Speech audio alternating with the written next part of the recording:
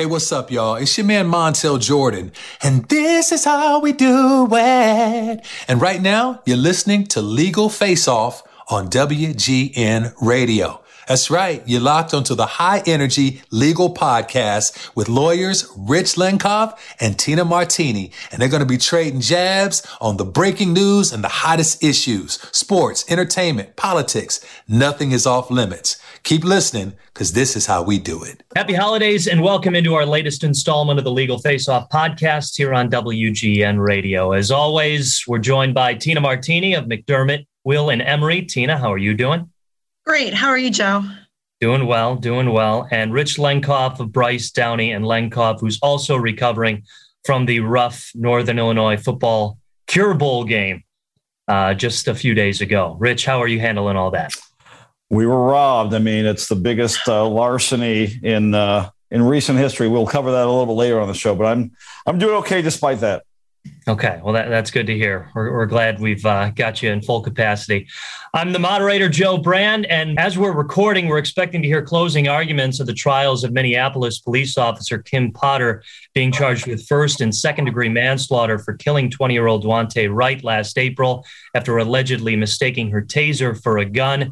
With that, we bring in Dr. Cedric Alexander. He's been covering this story since it happened. He's a public safety consultant and law enforcement analyst on MSNBC and friend of the podcast. Doctor, thanks so much for being here today. Thank you for having me. Thank you for having me again. Thank you. Happy holidays to you all. Happy holidays, Doctor. So cutting right to the chase, on Friday when former Officer Potter testified, I found it a little bit surprising. She spent a lot of time on the basis for the traffic stop, but I think she missed an opportunity to explain why she made this fatal mistake. What was your thoughts about some of her testimony on Friday?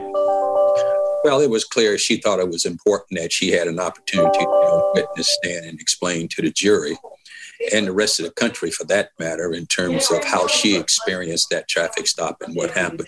You know, I have always questioned, being a former police officer as well, the type of traffic stops that we are making.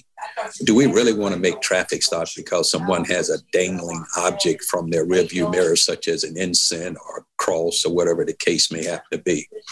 And when cities impose these types of ordinances and laws, and then you ask police to go enforce them, you're really putting them into situations oftentimes that are not even necessary. This was a case, whatever reason she felt to make that stop. It goes beyond just the stop itself, but it's about everything that transpired after. But I'm always interested in knowing, why would we initiate some of these stops that we're making that always have the potential to go south and was not even really necessary in the first place?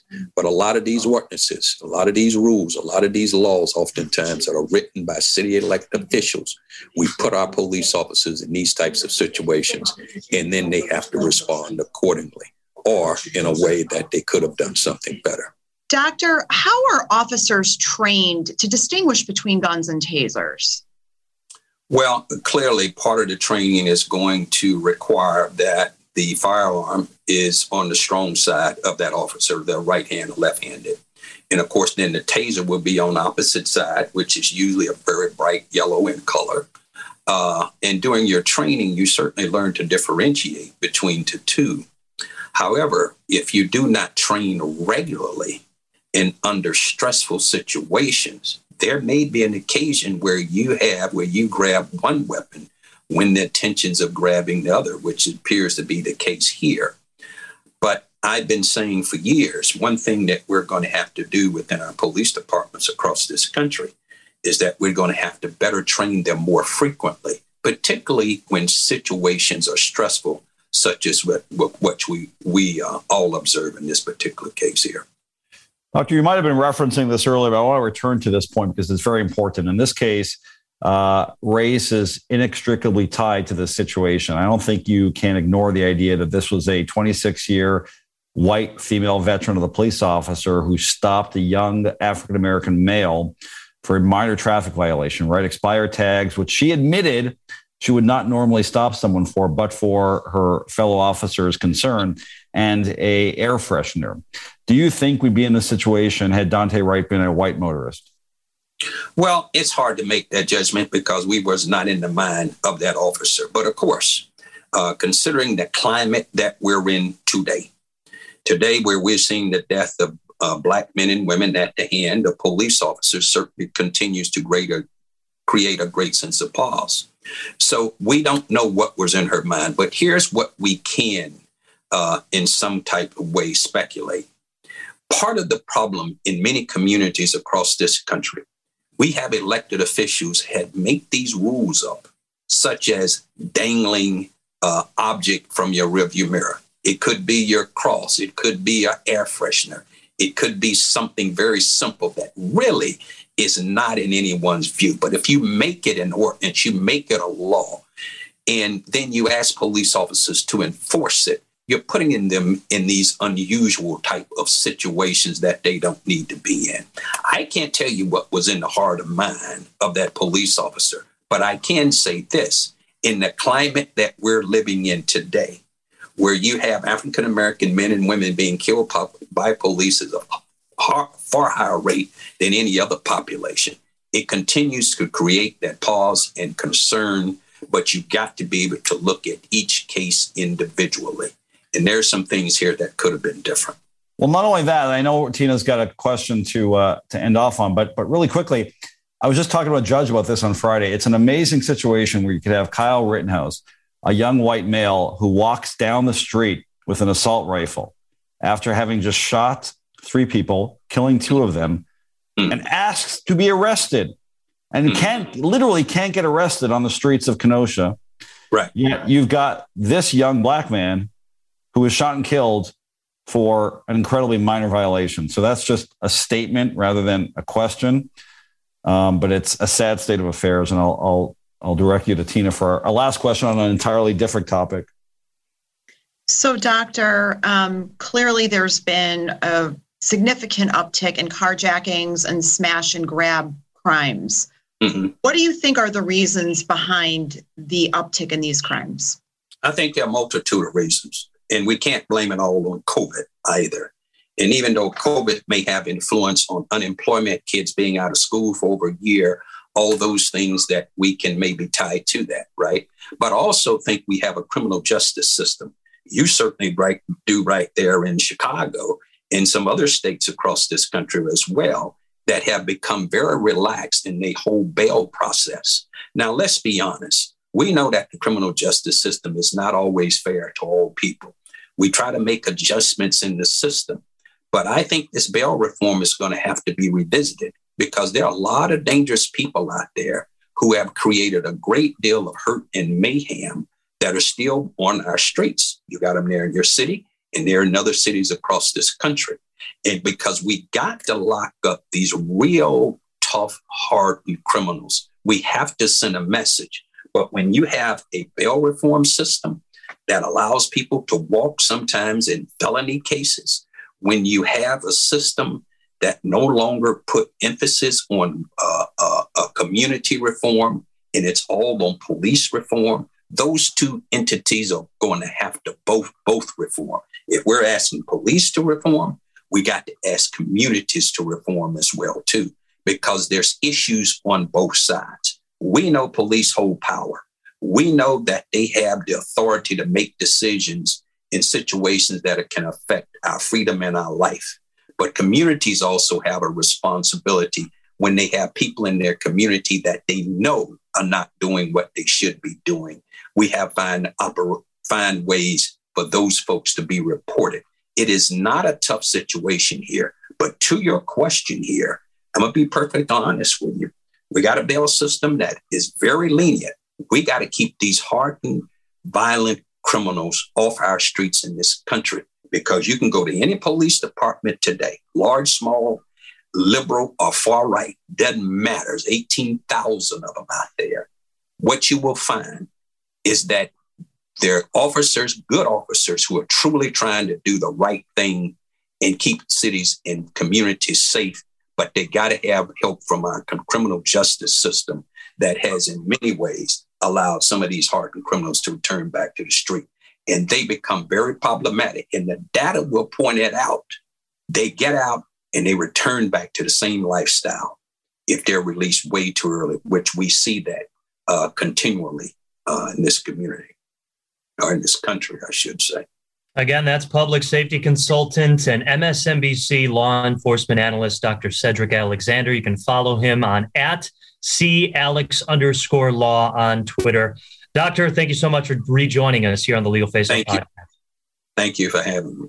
Rich Lenkoff is an attorney with Bryce, Downey & Lenkoff. Rich is consistently recognized by clients like United Airlines, McDonald's, Macy's, Dollar Tree, and the Chicago Bears for his outstanding litigation results. In 2015, Target named him their top outside litigation attorney in the country. Rich has received a number of industry accolades, including Illinois Super Lawyer from 2015 through 2019 and Leading Lawyer from 2012 through 2020. Designations given to less than 5% of Illinois attorneys.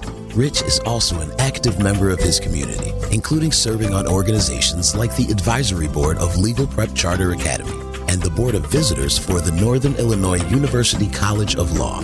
In addition to his full-time practice, Rich is a prolific producer with credits including Elvis Presley's Heartbreak Hotel, 85, the greatest team in football history, starring Barack Obama, Bill Murray, and the coach, Mike Ditka, and Renegades, a live show in Las Vegas starring Terrell Owens, Jose Canseco, and Jim McMahon. In addition to co-hosting Legal Face Off since 2013, Rich is the legal analyst for The John Williams Show on WGN Radio. Bryce, Downey & Lenkoff is a full-service litigation firm practicing general liability, workers' compensation, professional malpractice, business transactions, and intellectual property, among other practice areas. For more information about Rich and Bryce, Downey & Lenkoff, please visit bdlfirm.com. That's bdlfirm.com. Moving on to the Legal Face Off podcast on WGN Radio, we move to the topic of the parents of the Michigan school shooter, James and Jennifer Crumbley, being charged. With that, we bring in Evan Bernick, a professor at Northern Illinois College of Law. Professor, thanks so much for being here today. Thanks for inviting me here, Rich. I'm looking forward to our conversation. Yeah, Professor, as Joe mentioned earlier this month, the prosecutor in the case, Karen McDonald, filed involuntary manslaughter charges against the Crumbleys, the parents of the shooter, the suspected shooter, of course. No parent has ever been convicted of homicide in a school shooting. Why is this such a rare move? It's a rare move for a couple of different reasons. The first is that it is generally a difficult thing to hold parents accountable for the voluntary acts of their children. This is true both in the context of criminal law. It's even true in the context of civil law. For example, there was a Washington case involving a gun that accidentally discharged while in a student's backpack.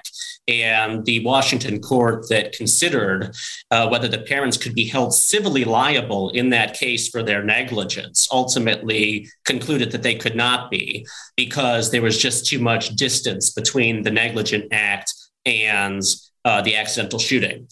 There have been cases in which parents have been charged in connection with school shootings, but never with anything like a homicide offense, which carries up to 15 years in prison. And keep also in mind that the alleged shooter himself is being charged with an adult, and if convicted on all charges, he will spend the rest of his life in prison. So we're talking about a lot of potential prison time. So, Professor, you argued in a Washington Post piece that holding parents responsible in this way could easily lead to more racially disparate prosecutions at a time when Black Americans are already disproportionately represented in the U.S. prison population. Can you please explain further? Sure. I should probably say that as a starting point, whenever I'm confronted with a novel exercise of prosecutorial power or a novel expansion of the criminal law, I start thinking in terms of racial disparities simply because the expansion of the criminal law has consistently over the course of really centuries redounded in a disparate way on the lives of Black Americans.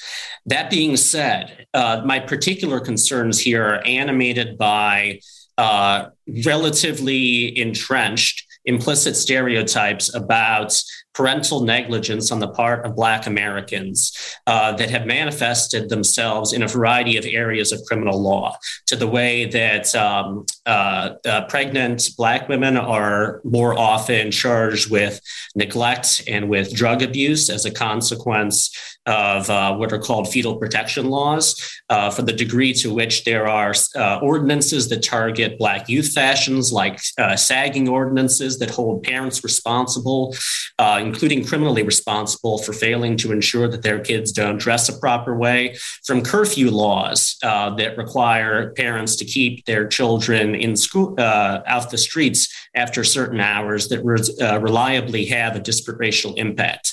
So when I see a potential expansion of the criminal law that carries up to years in prison in an area where that draws upon racial stereotypes, I get very concerned, and I wonder, and the purpose of the article was really to foreground the potential disparate impact of something that springs from, an understandable moral outrage, but could have unintended consequences. Professor, speaking of racial stereotypes, we cannot ignore that issue in the trial of Kim Potter. We just discussed that earlier with another guest. Wonder if we could get your opinion on how race is involved in that case, whether the jury that is currently deliberating her fate comes back and decides whether this was a mistake or not.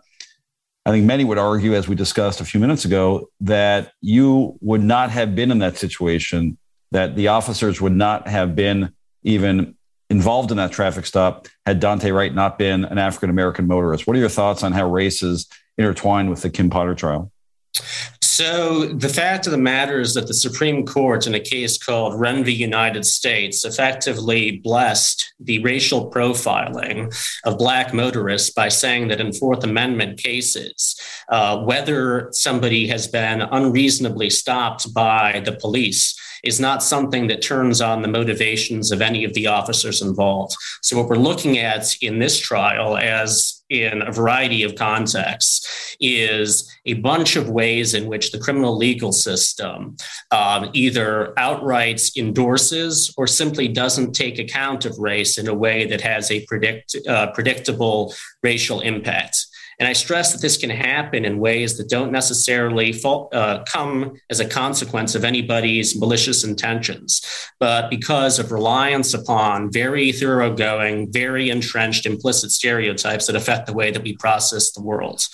And one of the things that I try to do as a legal scholar is to ensure that people are aware of these things and that we don't build a system that can reliably produce racial disparities despite very good intentions. So, Professor, with regard to the Crumbleys, you argue that there are other alternatives like holding them civilly liable and enacting safe storage laws. Can you elaborate further on those alternatives and any others? Sure. I want to immediately stress that any alternatives that I'm talking about here, I don't provide as, complete solutions to the problem of mass shootings. And I would stress that even convicting the parents as a consequence of their negligence wouldn't provide full satisfaction to the victims of this horrific shooting. That being said, Michigan legislature was only this past spring considering legislation that would have provided for criminal penalties for parents that failed to secure their weapons in ways that led to either intentional or accidental shootings on the part of their children.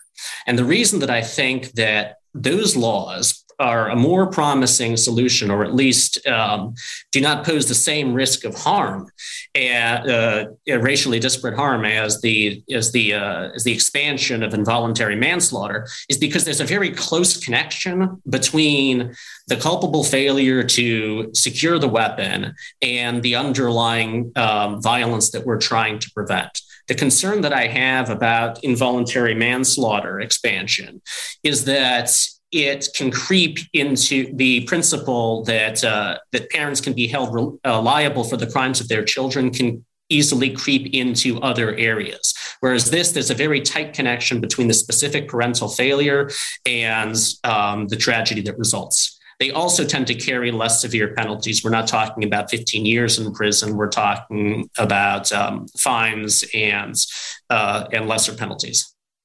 Last question here on Legal Face Off, Professor. Your new book is entitled The Original Meaning of the 14th Amendment. It argues that the Supreme Court has long misunderstood or ignored this amendment's key clauses. Can you briefly explain why you think that and what our listeners can expect in this excellent new book?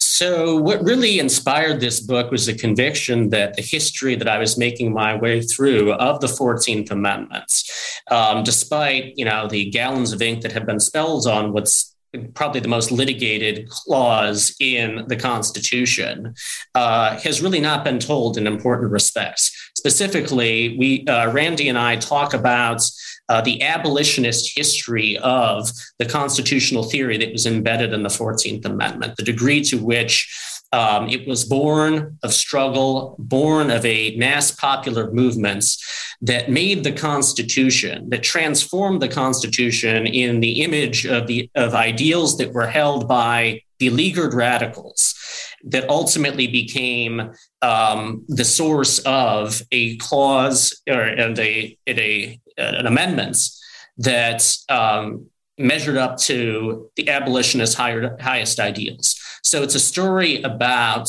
turning what had once been an instrument of racial domination, the 1788 Constitution, into a tool that could be wielded against white supremacy.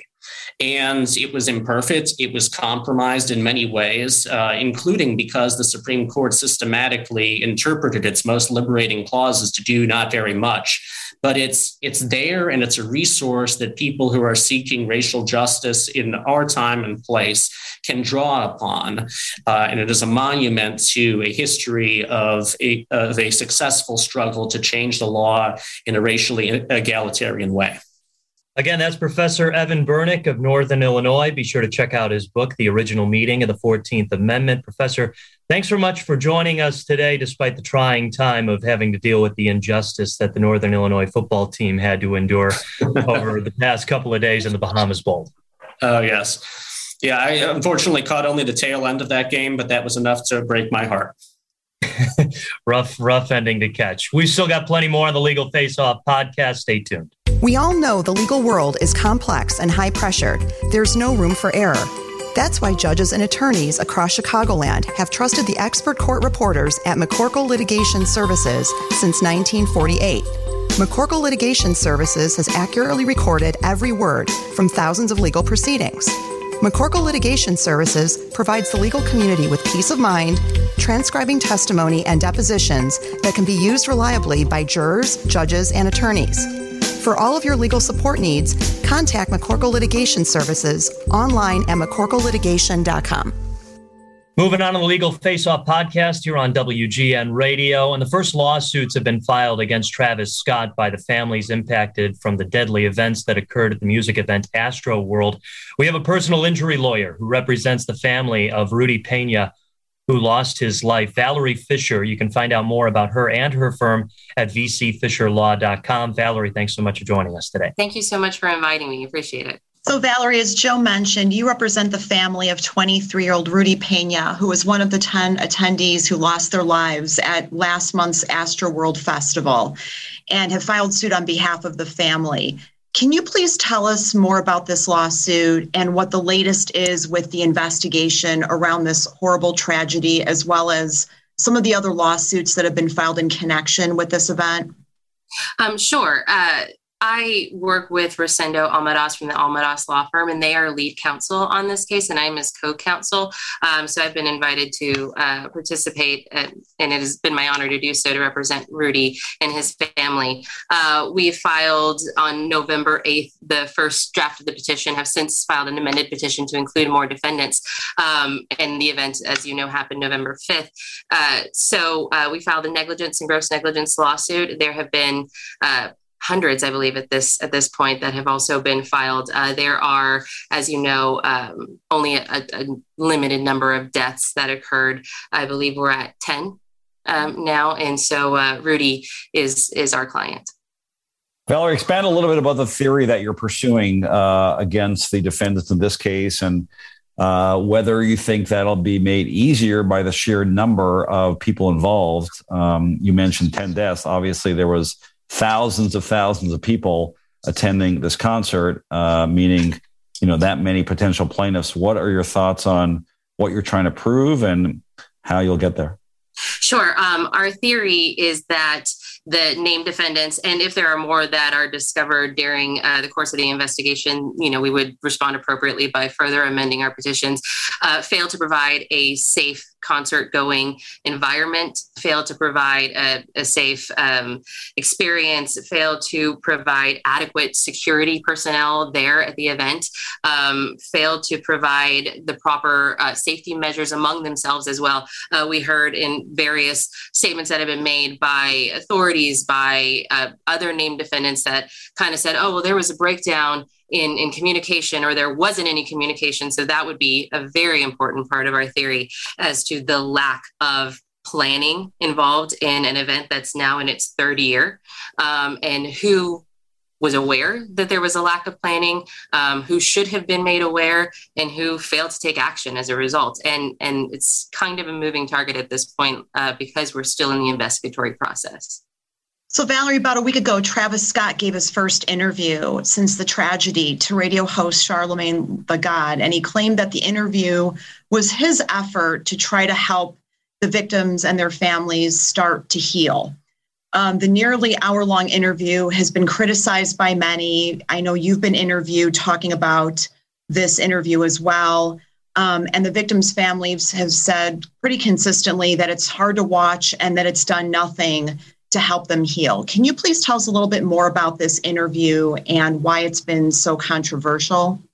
To speak on behalf of Rudy's family and in the conversations that I've had with them regarding this, like you said, nearly hour-long interview that they themselves weren't even able to completely endure, there was just a sense of, even if what is in his heart is that he is truly this remorseful, it doesn't make it better.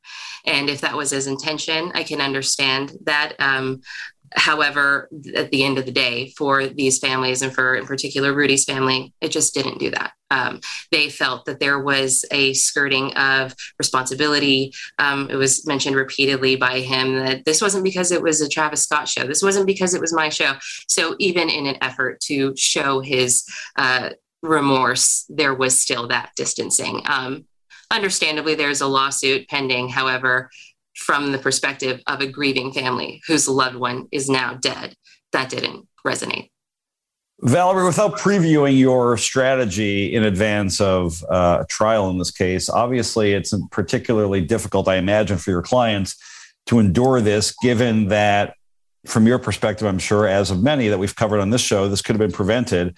And to the same point, this is not the first time, right? Travis Scott has been involved. This is not opinion. This is documented.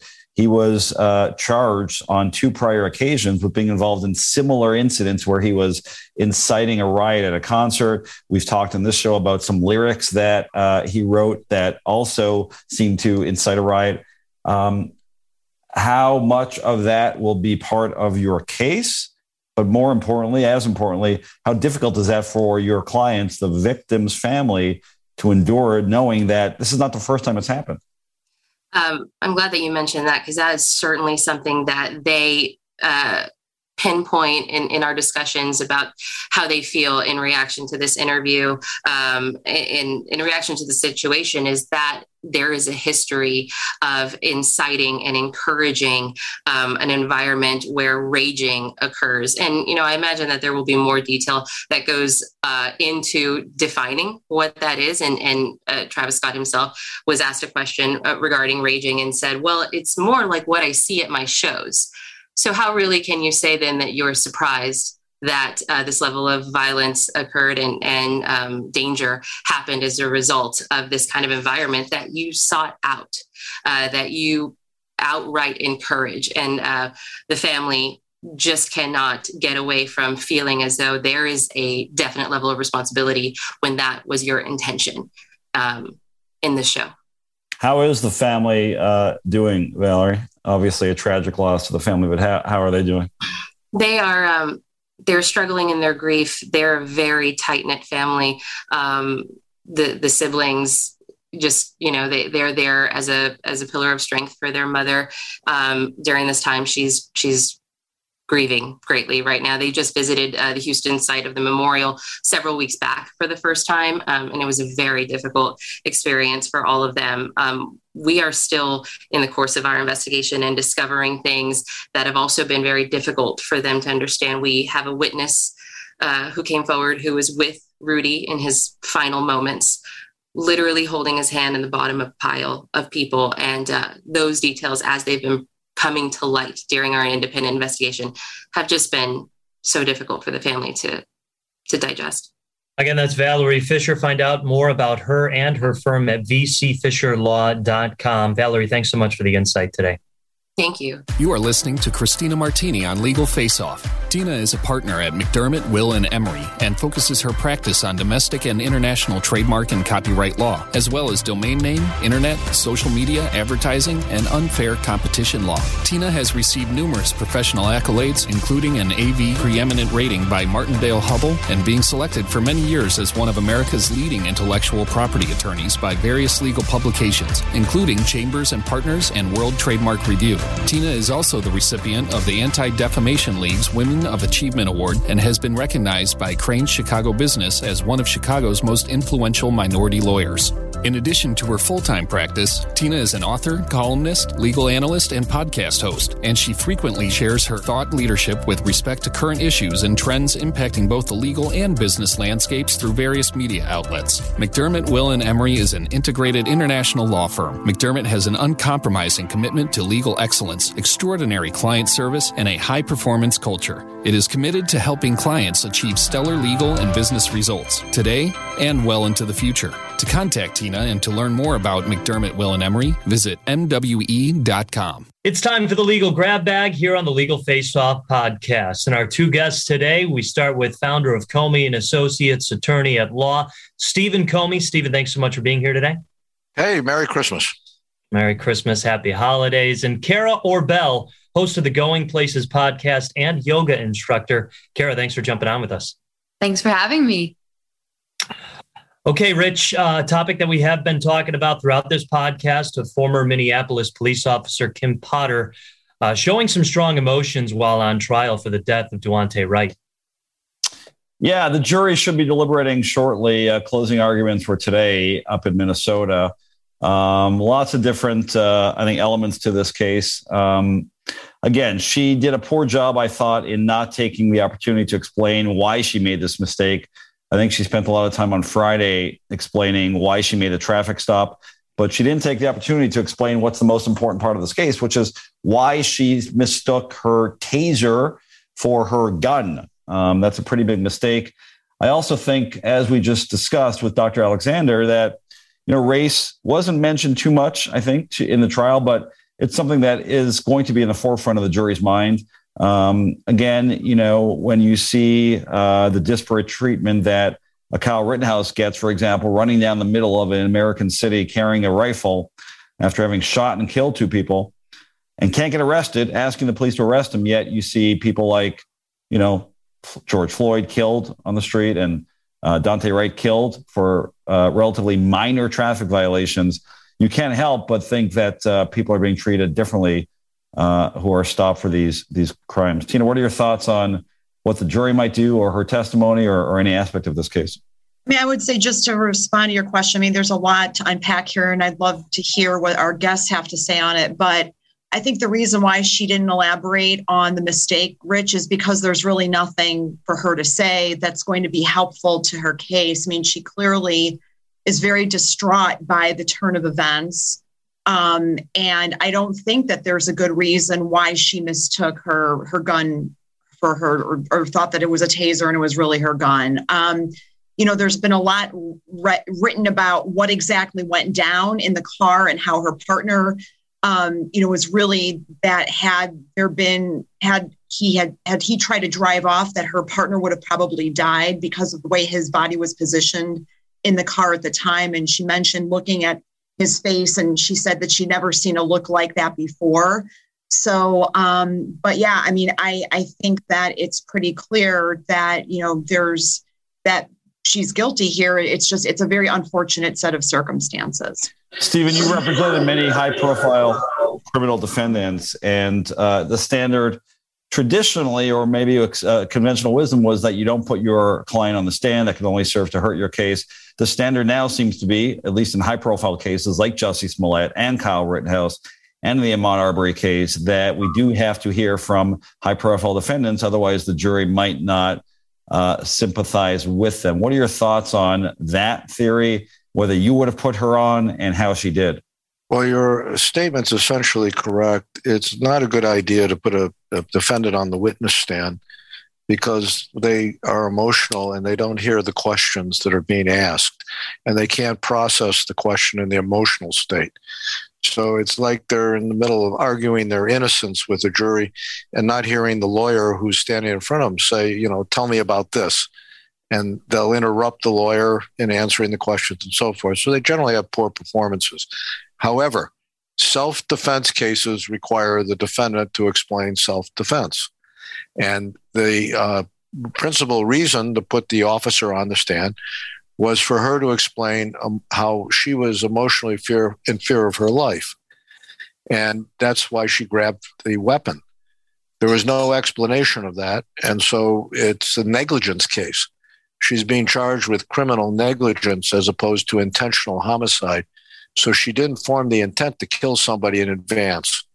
And so it had to be defended on a negligence axis. And I don't believe the defense put forward a defense to the negligence claims that the state will be superior in convincing the jury beyond a reasonable doubt. Kara, the jury in this case, again on Friday, heard some very distraught testimony from Kim Potter. She was very tearful, obviously was having a very difficult time. We also saw a similar reaction from her on the body cam video. In the Kyle Rittenhouse case, we also saw him break down, maybe I would submit very much less convincingly. I thought that was a bit of an act.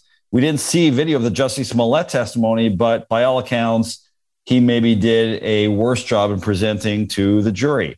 How influenced do you think you would be by someone's emotional state, or would you be able to separate that if you were on the jury and just look at the hard evidence? I think in this case, there is so much emotion to it that I think the jury could be easily swayed by the emotion. But given the fact that there's so much frustration now with the Kyle Rittenhouse case, I think that the jury is going to be putting a lot more pressure on the mistakes she did make and whether she was consciously grabbing her gun or not. I think that's the biggest part of this case that's being overlooked. Was she being intentional when she was grabbing the gun, or did she actually mistake the taser for a gun? Tina, the survivors of the tornado that ripped through a Kentucky factory are suing, saying employers wouldn't let them leave as the storm was approaching. Yeah, Joe. So it's been a few weeks now since those horrible storms that blew through the Midwest and caused a bunch of tornadoes and killed dozens of people across a number of states, including Kentucky. And in the wake of that storm, as you mentioned, there was a Kentucky candle factory, which is the Mayfield Consumer Products Candle Production Company, where 8 workers were killed. And survivors have filed a lawsuit saying that many of them tried to get their employer to let them go home early and that they weren't allowed to do that. So the lawsuit was filed last week, and it accuses the candle company of violating Kentucky OSHA standards by keeping the employees at work despite the danger. Apparently, according to some of the employees, they were threatened with termination if they made the decision to leave before the storm hit. The suit is seeking compensatory and punitive damages. And the only plaintiff that's been identified so far is Elijah Johnson, who apparently was working the night shift that night. And apparently the lawsuit's being filed on his behalf, as well as on behalf of others who are similarly situated, who don't want to identify themselves because they're worried about retaliation. It's actually really a miracle that not more people were killed, and many officials who were looking into this in the wake of the storm and the devastation said that because there were 100 people working at the factory, they fully expected at least 70 people to die in this incident.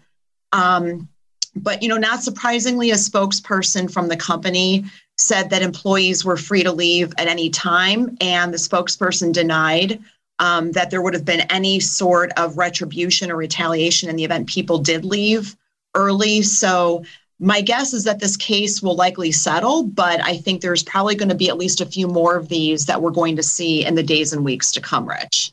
Yeah, we'll see one inevitably against Amazon as well. 6 people died when the Amazon warehouse in downstate Illinois was affected by the tornado. And I think that's an even stronger case for the plaintiffs because we've seen, of course, the last few years, an increase in litigation and, in fact, legislation being proposed against Amazon and similar companies for putting the company's interest before workers. And critics of Amazon point to this case as well as an example of Amazon not caring about their workers and forcing them to work when they had plenty of notice of this impending tornado. So, as someone who represents a lot of employers, on the one hand, I understand that it's a natural disaster and there's only so much responsibility that the employer has. On the other hand, if it's true that, of course, that they had, 3 hours notice and mandated that their employees stay there, that's going to be troubling for them.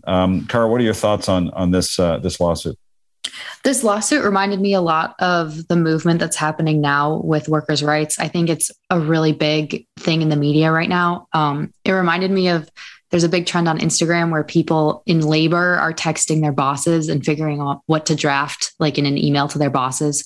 So this is a huge problem, and the fact that people's human rights are being overlooked to get work done, basically. And I think it's really frustrating as a young person entering the workforce to see that during a tornado, you're not allowed to leave your job. And I really hope that this causes change in the workforce.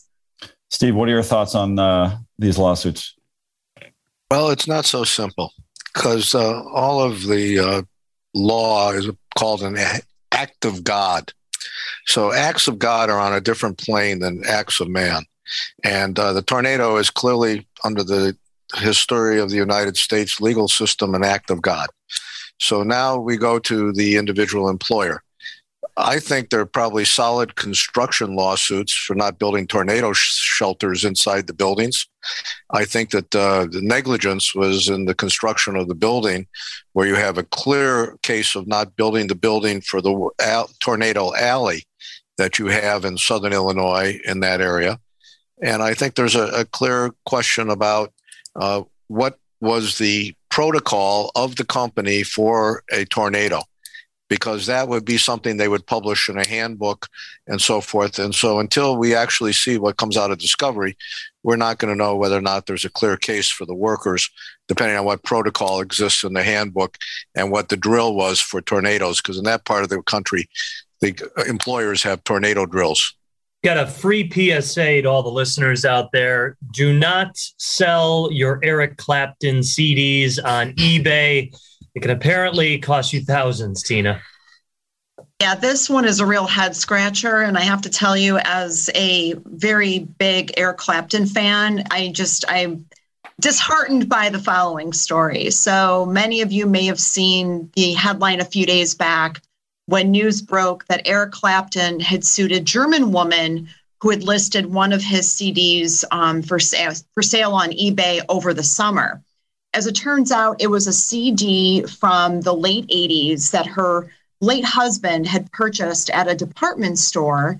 And all she was looking to make was probably about $11 if she was lucky on selling the CD. So somehow this CD, which was a bootleg, unbeknownst to her, got the attention of Eric Clapton, who ended up suing this woman for copyright infringement because it was a bootleg. So as it turns out, she ended up not selling the CD. The post on eBay came down within about a day.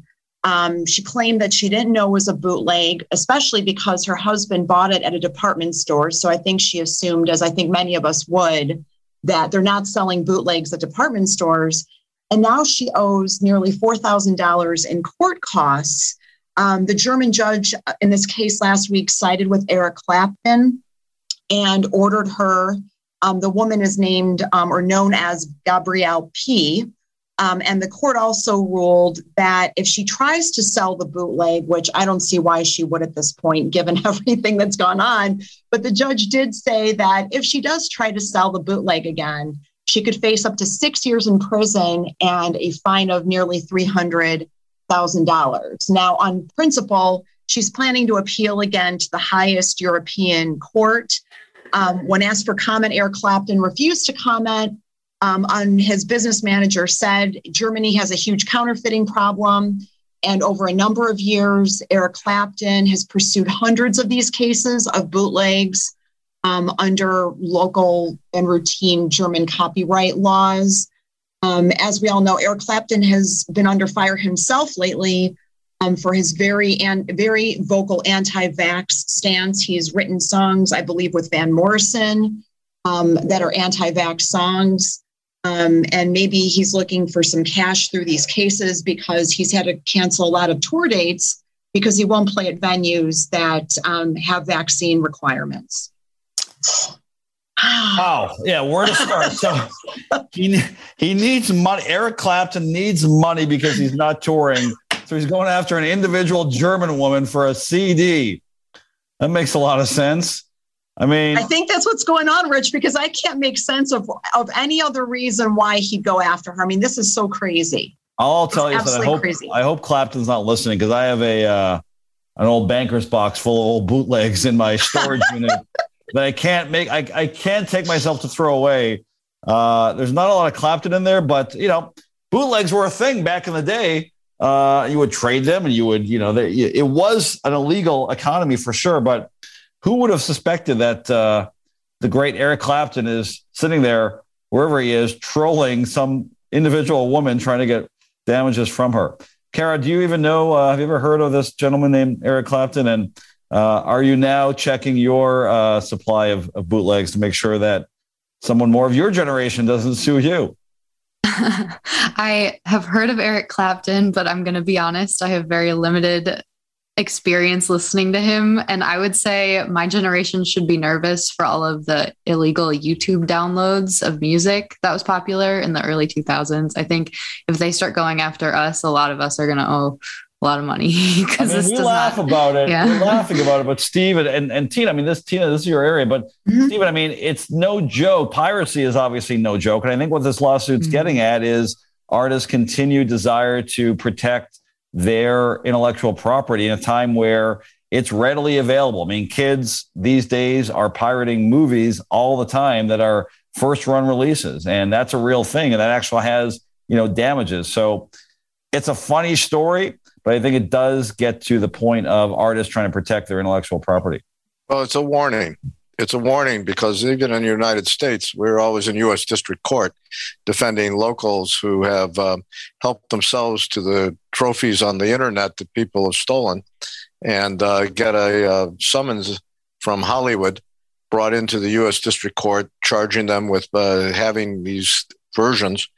And then we have to go in front of the judge and explain why they shouldn't pay $300,000 to the artist for having this in their possession and having the downloads. And of course, with the internet, the plaintiff is able to figure out every time you download something, the subpoena.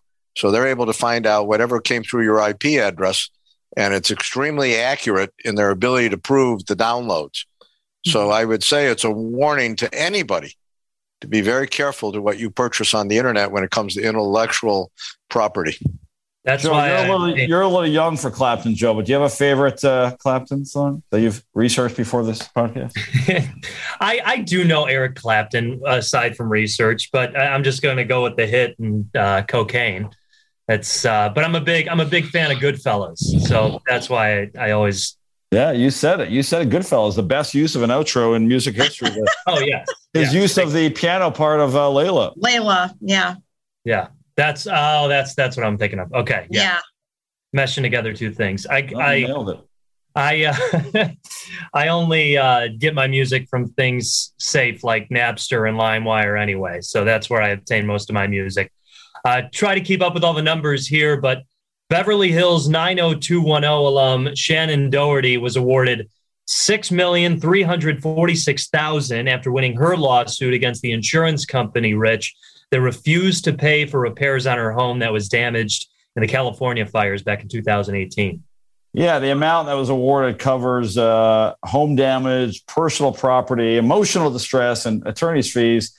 This was a State Farm situation. And what I thought was interesting about this case, aside from, reviving one of our favorite shows to talk about, 90210, Tina, was that she is a breast cancer survivor, and State Farm accused her of using her condition as a legal strategy to garner sympathy in the lawsuit, which, doesn't generally play well to a jury when you're accusing someone of using their cancer as a legal strategy.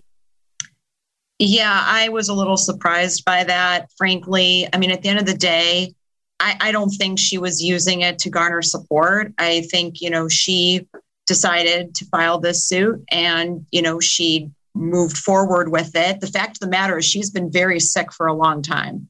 And, I think, putting aside whether she did or didn't, people try to put forth the best case possible, right? I like Shannen Doherty a lot. I'm a fan of hers. I loved her on Charmed many, many years ago. And, I just hope that, she's doing as well as can be expected given her condition. Stephen, we talked earlier about using sympathies and using emotions before a jury. Nothing wrong with using everything you can to try to convince a jury that you're right? As a seasoned litigator, I'm sure you'd agree with that. Emotion has its place in the courtroom. You just has to be at the right place, the right time, with the right issue. However, what the subject we're talking about is bad faith on the part of insurance companies. And the cases are legioned about bad faith where they refuse to pay. And that's why we always have to tell the client, get a public adjuster. Don't rely on the insurance company's adjuster to go out and adjust your claim. And you can be shocked at what's in your house and how valuable it is. And it has to be properly appraised and the claim properly presented to the insurance company. I whacked the Erie Insurance Company for their failure to pay on a burglary that was caught on a camera in a store in Joliet. And they refused to pay on virtually the grounds that the people were illegal aliens when in fact they were American citizens. So, it's any excuse not to pay the money, and you need to have a public adjuster and an excellent attorney to present the case so that you can recover when you're in court for bad faith on the part of the insurance company. I think I have an idea for our next guest on the Legal Face Off podcast. Kim Kardashian has passed the baby bar exam, which is the first step for hopeful California lawyers looking to learn through an apprentice rather than law school, Tina. Yeah, so, obviously Kim Kardashian is a favorite of LFO. We've been following this story closely now for quite a while. Apparently, fourth time is the charm for Kim Kardashian, who failed the baby bar exam 3 times in 2 years. I believe we covered the story the last time she took it when she last failed, that she was running 104-degree fever and had been dealing with the onset of COVID. And that being the reason why she had not passed the last time. So, for those of our listeners who didn't catch the story before, the baby bar exam is the first-year law student's exam. And people who have to pass this include those who are, quote, reading the law, as is Kardashian, who's not going to law school. She's been working on her legal studies for the past 2 years through an internship with Dream Court Justice, which is a prison reform organization. So the baby bar has a very low pass rate. It's only about 21% of all the test takers who have passed it over the last couple of years. Now she has to continue her studies, and she's got a second bar exam that she has to take. When she posted this on Instagram and was interviewed about this, she said that she knows that her late father, the famous Robert Kardashian, who was OJ's, who was one of the team members of the OJ Dream Team lawyers. And she said he would be very proud of her, and that although he would often make fun of people who didn't pass the bar the first time around, that she knows that he would have been her biggest champion. So I am happy for her. Now she can continue on her business endeavors and continue her legal pursuits. Rich, she's going to continue to study, and let's see what she does with the second exam.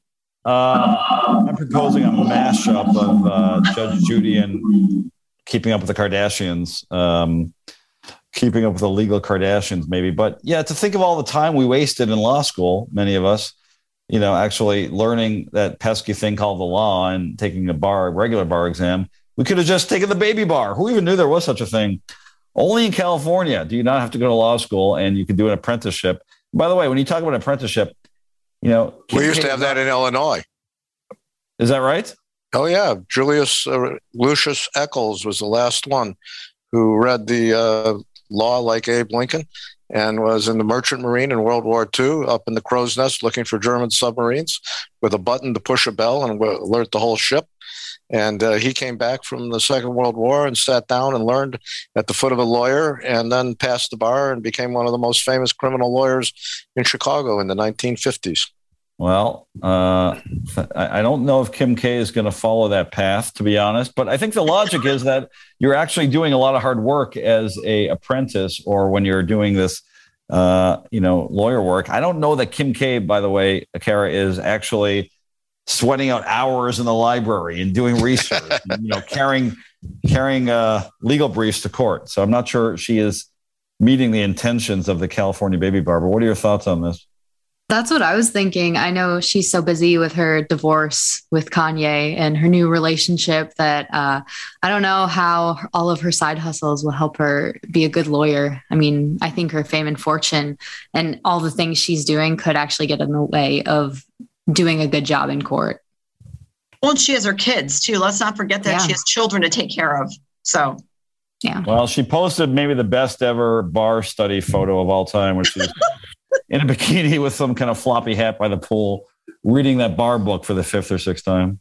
As a student, that's not what it looks like. I'll have to tell you, it's not that glamorous.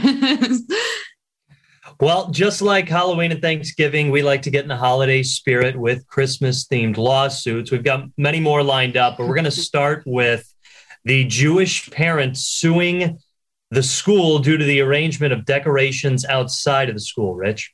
We got a couple of funny ones to talk about, but this one is, semi-serious. The allegation is that if you put up a Christmas decoration, it's only fair to give equal time and space to another religion's decoration. In this case, as you mentioned, it was a woman in Carmel, California, who tried to add an inflatable balloon decorated like a menorah to the tree lighting ceremony at the school her third grader attended.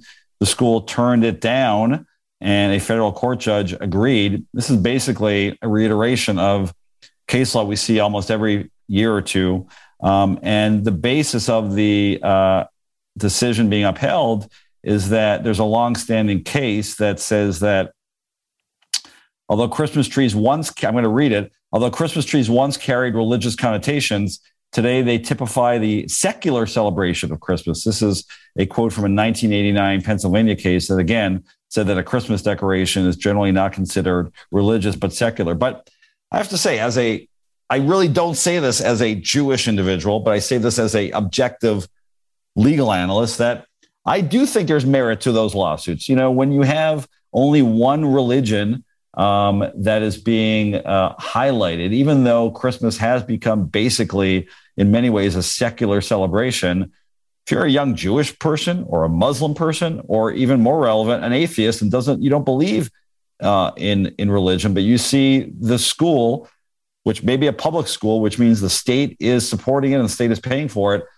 identifying only one religion, that I think inevitably makes you feel like a lesser person or maybe a lesser celebrant. And I just don't think it's right to mix up, I think it's against the Constitution to mix those up. The court obviously disagreed, but Tina, where do you come down on this issue? I just disagree with where the court came down. I mean, at the end of the day, I don't see how a Christmas tree, no matter what kind of lights you put on it, or whether you allow people who are of other faiths to put ornaments on it that represent their own religion and beliefs, I don't see how it's secular. And I happen to be Catholic, and I'm married to a Jewish man, and we had this debate early in our relationship about whether a Christmas tree would be something we'd have in our home. Now, he ultimately came to terms with the fact that he actually loves the Christmas tree, I think, more than I do, probably because he didn't have one growing up. But at the end of the day, I identify it with a Christian holiday, regardless of whether the lights are white or, if you have ornaments or don't have ornaments. And so I disagree with where the court came out on this. So, Stephen, many would accuse us of making a snowflake argument that, you can't say Merry Christmas to people anymore, that you have to use the politically correct term of happy holidays. Is this really an unconstitutional government endorsement of religion, or is it just the case of, political correctness run amok? Well, I happen to believe political correctness is sometimes overboard. All my Jewish friends take off days for Rosh Hashanah and the holiest days of the year. And unfortunately, we don't close court. So we're without a third of the court present because everyone's off celebrating their holy days. And then on the other hand, we used to be closed for Good Friday, both in federal and state court. And someone went down to 219 South Dearborn, filed a lawsuit, and opened stuff on Good Friday. And now both courthouses are open when there's nobody who wants to be there because other people are off doing other things. So I think it would be a good idea if the General Assembly got together and passed a bill that includes everybody's holiday so that everybody has their day and we don't have these days when we come to court and there are not enough judges to cover the whole building and do all the business of the court. So I'm more of the point of view that we should accommodate people for the reality of what we deal with when we go to court. Gotcha. Kara, jump in on this one. I think the biggest part from the school is they tried to incorporate other cultures. They were singing Hanukkah songs in the choir, but they called it Israeli songs, which is completely wrong and incorrect. So I think having a knowledge and an understanding of other cultures is really important, and making an effort to include that. Even with, they tried to inflate the Hanukkah menorah, even having that is so important, I think, to young cultures and exposing kids to different cultures. And that's what I had growing up. So I think that's really good for children. We've got a handful of other holiday lawsuits. I personally like the one of the guy who claims he was entitled to an extra $500 after getting basically $7,000 worth of free jewelry, Rich. Yeah, you gotta incorporate the tax, Joe. Always. Don't forget the tax. We always like to end our holiday shows with some wacky lawsuits. Inevitably, every holiday, including Halloween, Christmas, and Hanukkah, includes some, rather amusing lawsuits. A couple of the ones, they always fall into a couple different categories. People doing stupid things around the holidays, failing to take responsibility, letting alcohol, for example, at Christmas parties cloud your judgment. We see those kind of lawsuits all the time. We also inevitably see lawsuits by neighbors, like in some of the stories we covered in the past. Neighbors suing neighbors for outrageous lights displays. There's a case going on right now in Tinley Park here in Illinois that's similar. We also frequently see, one of my favorites was one we see often, where inmates are suing. Right, these poor inmates. That was my favorite too. In Maricopa County, the very well-known Sheriff Joe Arpaio was blasting Christmas music to 8,000 inmates, and they claimed that was a violation of cruel and unusual punishment, a violation of their constitutional rights, and they claimed $250,000 in damages for listening to Christmas music. Now, listen, we've all had our share of Christmas music, and it's going to continue for a while, but is that worthy of $250,000, Tina? No way, Jose. No way. I don't know about $250,000, but I got to tell you, when I've been in Ubers the last several weeks, I'd say a good 50% of the Uber drivers are blasting Christmas music. And a couple of times I've had to tell them to either turn it down or turn it off, because not that I'm, being the Grinch or anything, but it was a little loud, and everybody and their brother now is doing Christmas music. And some people should not be doing Christmas music. Let's just put it that way. So I get it. Yeah. Stephen, there's inevitably lawsuits like we talked about dealing with people being overserved at holiday parties. In fact, over the last few years, one of the reasons that besides COVID, one of the reasons that a lot of Christmas parties, even before COVID, were on the downside is because employers don't want to assume the liability of their employees going to Christmas parties and getting drunk and doing things that might be sexually inappropriate, might be harassing, might also get into, car accidents on the way home, and the employer ends up being a target. What are your thoughts on that? Well, I couldn't have my annual Christmas party this year because there are not enough employees to serve the guests their alcohol. Right. So I had a different problem. But it's an insurable risk. An employer can get an insurance policy, a social host liability policy, and purchase it if they want to have it. And even a homeowner who's going to have people over can purchase a social host policy and pay for it and be covered. But the other thing that you can't get covered for is sexual harassment or any of those what are obviously crimes in Illinois. And so that's not an insurable risk. But the holiday party is afoot every night. I see it on Rush Street. I see it going strong in the bars on Division Street and also out in what's now the Fulton Market District. So Christmas parties, the population has busted out and started to drink again. And that's going to cause the drunk driving arrests to go up. And even though came down from 61,000 before the pandemic down to about 5,000, I think we're going to start going back up. All right, Kara, thoughts on these kind of lawsuits? And also you'll start off our around the horn opinions on favorite or maybe least favorite Christmas songs. I would have to say first of all, I'm not a huge fan of Christmas music. So all of the lawsuits, it is Cruel and Unusual Punishment for me.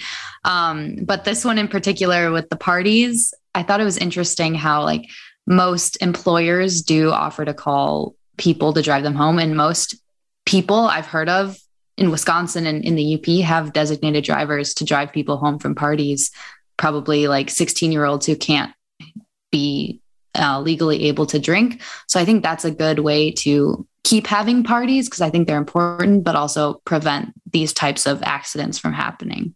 All right, Tina. So none for Kara because she hates holidays. She's the Grinch here. What's your favorite or least favorite holiday song or both? So I'll give you a couple of my favorites. Obviously, Do They Know It's Christmas? Amazing song. But also the late Chris Cornell's version of Ave Maria is really awesome. So if you haven't heard it, I would definitely check it out because I'm a huge Chris Cornell fan and you realize what a remarkable talent he was on hearing him sing a song like Ave Maria. It's amazing. All right. Very good. Steve, favorite or least favorite Christmas song or holiday song? Oh, I have a whole host of them because I like listening to them at midnight mass. So I like, Joy to the World, Come All Ye Faithful. You go down the whole list. I love them all, And then, of course, there's always Mariah Carey, who's looking for the best Christmas gift ever. Yeah, I like Mariah Carey. That's a good one. All right, Joe, are you a Mariah Carey fan? Are you buying the McDonald's Mariah Carey holiday meal? I don't know about the McDonald's holiday meal. I'm a big Mariah Carey Christmas song fan. I'm a big Christmas music fan. I'm totally against Tina and Kara here. I've got 2 different Christmas playlists on Spotify. And to name a couple, I do like Mariah Carey, obviously the hits, All I Want for Christmas Is You, but also her rendition of Baby Please Come Home. Bruce Springsteen's Merry Christmas, Baby. Of course, Santa Claus is coming to town as well. I got a whole bunch of others, but yeah, I'm a big fan of Christmas music. I'm probably driving my wife nuts. I keep playing it pretty much every day. Don't miss out on her double cheeseburger special at McDonald's next week. Then they give them away. That sounds like the Joe Brand special. I mean, that's normally what I get, the double cheeseburger, maybe a 4-piece chicken nugget. My 2 favorites are, of course, the immortal Grandma Got Run Over by a Reindeer, which is a fairly frightening tale of reindeer drunkenly running over, of course, Grandma. And then I love Christmas in Hollis by Run DMC off the very special Christmas album, number 1, that features the Merry Christmas Baby that you mentioned. But I'm done with Christmas songs. They're like basically nails on a chalkboard for me. And again, not just because I'm a Jewish individual, but we'll take it from there, Joe. Well, I blast it the day after Thanksgiving, but then the day after Christmas, done. It goes stowed away with all the other decorations and everything else. And your bootleg Eric Clapton CDs. Yes, exactly. I just pulled that down from eBay as we were talking about a different topic. Big thanks to Stephen and Kara here on Legal Grab Bag. Also to our earlier guests, Dr. Alexander, Valerie Fisher, and Evan Bernick, and to our producers, Yvonne Barbosa, Emily Flores, and Ben Anderson. Don't forget to like, subscribe, and share the Legal Face Off podcast here on WGN Radio. Please give it 5 stars. For Tina Martini and Rich Lenkoff, I'm Joe Brand. Happy holidays, and the Legal Face Off podcast will talk to you in 2022. It's Christina Martini and Rich Lenkoff. You know what time it is. Welcome to Legal Face Off. Two lawyers trading jab for jab. So hit them up with any questions you have. WGN Radio, we blowing up your stereo. Got a question, just pick up the phone and they'll let you know. Covering sports, Hollywood, and don't forget.